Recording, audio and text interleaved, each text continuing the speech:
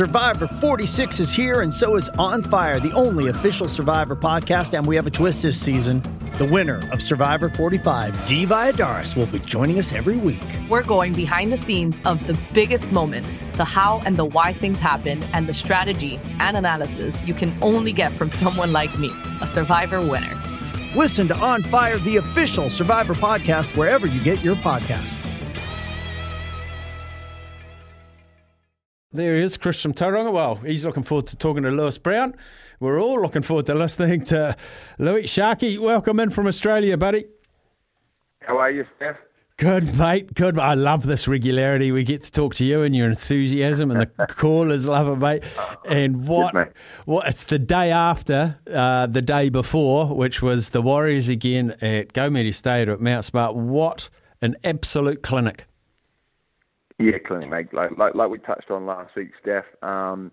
Just got back to their groove. I felt like that game against the Rabbitohs a few weeks ago. You know, sometimes you need to take a few steps to go, take a few lessons and steps backwards to go, 5 steps forward. And I really feel like they really dived into their work yesterday off the back of that great win against Parramatta last week. But once again, just the enthusiasm and the intent and the willingness and defence is just really setting the tone, for this team. But also just the respect that they have with the football that they're commanding from other teams as well. But the respect they have amongst themselves to hold the ball and complete those sets. Yesterday, 40 completions out of 44 sets. 90% completion rate. You expect a result like that, and the way that they played, I'd like to say 80 minutes of the game. It was a bit of a seesaw there at the start and sort of finding their feet again. But after that, Nico Hines try was a bit of a one-way traffic, to be honest. And once again, it's just awesome just to see boys, really hanging their hats on the small things, defence, the completions. And what that allows you to do is it allows you to win a game, but also play good footy and execute a game plan that a talented coach and talented coaching staff is giving you to do. I mentioned earlier on the show that, 4 months ago, a lot of them were no names. Now they've become household names. And we're used to seeing Sean and Dallin and Adam and Wade and all these guys shine. And, they're our go-to guys. Yesterday, we can add another one who I think saw his best game in a Warriors jersey was Rocco Berry, who's been a bit of a bitzer early in the season. He was called up, got dropped, went and played New South Wales Cup, and then he's been up and he's had a little bit of repetition in the jersey.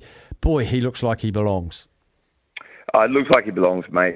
Yesterday just looks so strong. I haven't had too much to do with Rocco, but coming from the sporting background and just really finding his feet. And sometimes with young kids, it takes a bit of the up and down, back to reserve grade, finding your feet, finding your combinations, working on the small things.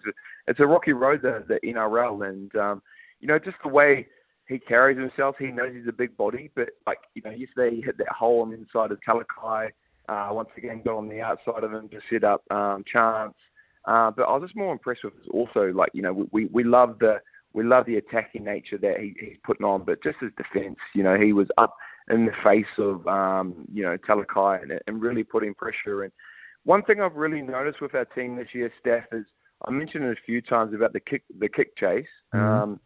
He is someone that I really, really respect when it comes to this area of the game. Rocco Berry, I look across all games, I watch them and see what teams are doing differently, what the Warriors are leading in. And one thing that we do lead in is kick chase. And, we're always down there, whether we're kicking from 40-yard attacking kick, we're either putting up, high bombs like Sean was yesterday, and we're giving ourselves a chance to contest it. A 50-50 contest, he's one of the first ones down there. And, we spoke about the +3 tackles out of Markey yesterday. I really felt like they really, really did that well, and it allowed us to get our line set. And it's just awesome to see everyone playing great footy. You've got Wade Egan, who's coming into his own. He's coming down the short side. He's jumping out of dummy half. Off the back of someone like Adam Fanua-Blake, who's if there's a bit of front row in the competition, I know a lot of people say Payne Haas, but at the same time, if you can name a better, front row forward going around at the moment in the world, I'd like to know who it is. And, people like Jackson Ford, Mitch Barnett, Joshy Curran when he come on, just knowing their roles, knowing what to do. And, something that, a lot of people probably don't, probably see a lot is our back five. Let me rephrase that. Our back five have been huge. 2011, when we went to the grand final, our back five was huge. Manu, Christian Inu, we had Kevin Locke. We had players, Bill Tupou, who were taking scoots and getting us on the front foot. And I really feel like they've really found the right balance across the board there at the Warriors. And once again, it's a blueprint of the Panthers. We speak about the Panthers and where they've been in that system. He's come with that kind of blueprint, but he's also allowed that, that freeness of the Warriors football to also organically soak into his game plans. And I think we're starting to sort of see that once we lay our foundation and give ourselves an opportunity to actually be in games. We've got a really good problem at the Warriors when we look at who's not there at the moment. Murata Niokore, Tamari Martin, Jazz Tavanga, probably all of them starters when they come right. We're probably going to see a pretty good New South Wales team with the likes of Josh Curran will probably drop down. The Bunty Afoa, will he get a start again? We've got so many riches there, and it's going to be hard to not have some really good players disappointed. We've been talking about it with the All Blacks with, Damien McKenzie, David Havili, Anton Leonard-Brown, all these guys who aren't going to be getting games. But we have got so many riches in the Warriors. How do they go about securing the right guys? Because these players up for contract negotiations at the moment, and divorce that from what's going on the field. Yeah, can we get someone for the New Zealand Herald to record that stuff? Because I remember a good paper article in the last 3 years has been, we can't get anyone to move to the Warriors, anyone to move to New Zealand to play for them. Now we're finding ourselves with this headache that a lot of teams would love to have, and to have that problem of that depth. It just means your club's thriving. You're playing good football. It means you players in your key positions. They're performing each week. And when I've been in environments before when the depth isn't great, and when you can, as a player, you can take it for granted, and you've got no one sort of chasing your tail. But like you speak to Mardo Martin, coming back, Bunty Afoa, players that deserve to be in that NRL jersey, but where do they fit in? Because we're the current crop that we've got there are playing such good footy. But this is where it comes back to, it's not just a 17-man game, it's a 30-man squad, and you've got to have depth in this competition to go deep into the finals. And something, if we look across the most successful teams in the last 5 years, they've had deep depth, and they've had that next man up mentality. We saw that with Penrith yesterday against the Dolphins, had no New South Wales Cup players, no New South Wales State of Origin players, or they didn't have Nathan Cleary, but the next man up mentality. And I think you're starting to sort of see that trickle into our club now, and that's something that we can really hang our hat on. And players in there that are currently starting, they're playing for the jumper. They don't want to give it up because they know the consequences now.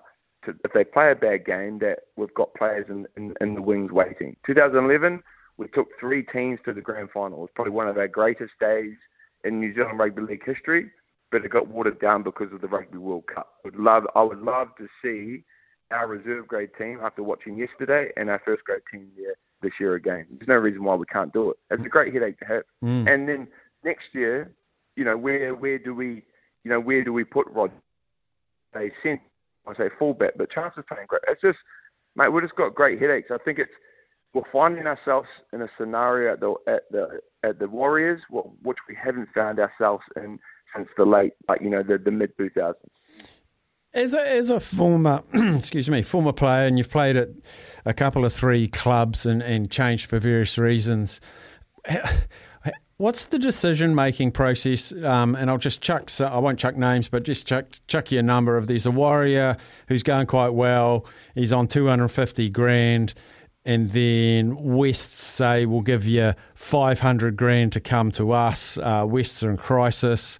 or St George, and the Warriors say, look, we can only go to 300 and 500. Where's the breaking point between earning and winning championships? And I appreciate that's different for every player, but does going to a team that can win you a championship means for some players that you accept a lower contract? Yeah, that's the $1 million question, Steph. You know what it comes down to the individual. Where they're at in their career. The byproduct of earning good money but going to a club that's not going so well is also the backlash of the media and we are in a results-driven environment, and it's not great. It's nice every month when you get paid monthly and that lump sum comes in. But those 10 video sessions that month when you're not playing good footy and the team's not playing good footy, it's not a nice feeling. But on the flip side, you're earning a little bit more cash, but you're in a happy environment. You're in a winning environment. You're giving yourself a chance to actually, evolve as a player, evolve in a winning culture, realize what success feels like, what success looks like, and you take that experience with you, not just in your next year, but you hold on to that for the rest of your life. And that's something, I really hold on to from, when we went to the 2011 grand final. That period through there was something that I always hold on to. It was the right combination. It was the right culture. We turned up each week, wanted to play for each week. And then I've gone after that to teams for more money, and we haven't won. And sometimes you find yourself thinking, damn, I'd love to be back in that scenario. So as we see probably across a lot of professional sports now, players are being more open about actually setting themselves up for life after footy. We're seeing a lot of the All Blacks be transparent about it. We're seeing NRL players be transparent. It's just we've got a new generation that's coming through, Steph, and it's, at the end of the day, when you retire from the game, there wasn't enough money in the game when I played to actually set yourself up after footy to be able to not work again. But I think as the time goes, we're going to be able to start seeing players be a bit more smarter, that earning a bit more, and it's going to set them up for life after footy. So it sort of comes down to those decisions. At the end of the day, if you don't care about money, then you want to be in that winning environment. It's the best environment to be in. You know what it's like when you come to work, when you enjoy it. It doesn't feel like work, mate. It's a passion. Talking to Lewis Brown, former Shark, Panther, Warrior, Kiwi. He's done it all. Jersey 14. Lewis, I said to producer Sammy, who calls our Warriors games here, is there a better 14 than Dylan Walker? I can't think of one. And the importance of those four guys on the bench. You played a few games at 14 with that impact. You could play back row, you could play mid, you could play bloody anywhere, Sharky, hooker. What's the responsibility for you, and what are you seeing out of Dylan Walker? Yeah, I feel like probably since I've retired, Steph, the 14 roles probably evolved a lot. It's very, don't get me wrong, it's a very, very important a very, very important jersey, number 14. And if I hadn't have been a utility, I probably wouldn't have made some teams, Kiwis included. And but what I've really found these days with 14 is, they need to be able to play in the backs, but they also need to be able to play that role through the middle. That short dude with the leg speed that gets over the ad line, that can use his footwork, but someone that can also ball play. And something, what we've discovered this year with the Warriors is we've discovered someone in Dylan Walker who's spent time in the centres, who's spent time at 6, who's spent time in fullback, someone that has the ability to ball play, but then he comes into the middle, and what it allows him, because he's great leg speed, it allows him to get over the ad line, and he's digging the ball into the line, and he's dictating terms, as opposed to the defensive line coming to him and dictating terms to him. He's actually digging in and committing defenders, and that's what's allowing Sean to get run the back and straighten up. And that's why we've had so much success between Tohu and Dylan, catching Sean at the back and then catching Adam Fanua-Blake off that short ball, whether it's been between the back row and the halfback or the back row and the prop just on the outside post.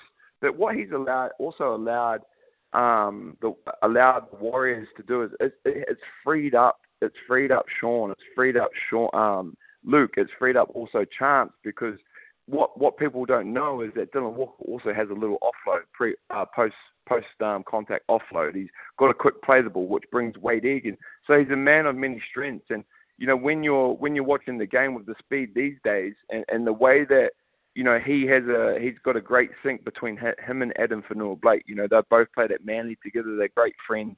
They know what they can do. They got the 1-2 punch. And I think, to be honest with you, with Chance, he's up there as one of the best buys of the season. And he just fits the culture. I remember sitting with Walks one day at Manly and speaking about, his culture and his Māori heritage, and him really dialing into that on his dad's side. And he's really, really passionate about it. And it's just nice to see someone go back home and dial into those roots. It also adds something to this amazing footy side. We've got strike power all over the field, and when he comes off the bench, he's got that mentality, I'm going to change the game today, and he's been doing that since he's come. Brilliant chat, Lewis. Well, we do have to push on. We probably need to turn your slot into an hour because I've got so many things I want to ask you going forward. But we'll catch up every Monday, and we'll do that next week. Thanks heaps for joining us today. Thanks, Steph, mate. Cheers, buddy. Here he is, Lewis Brown. A lot of text messages, enjoying that chat with Lewis. We'll take a break. We'll find out what's making news, and we'll also revisit Show Me the Money.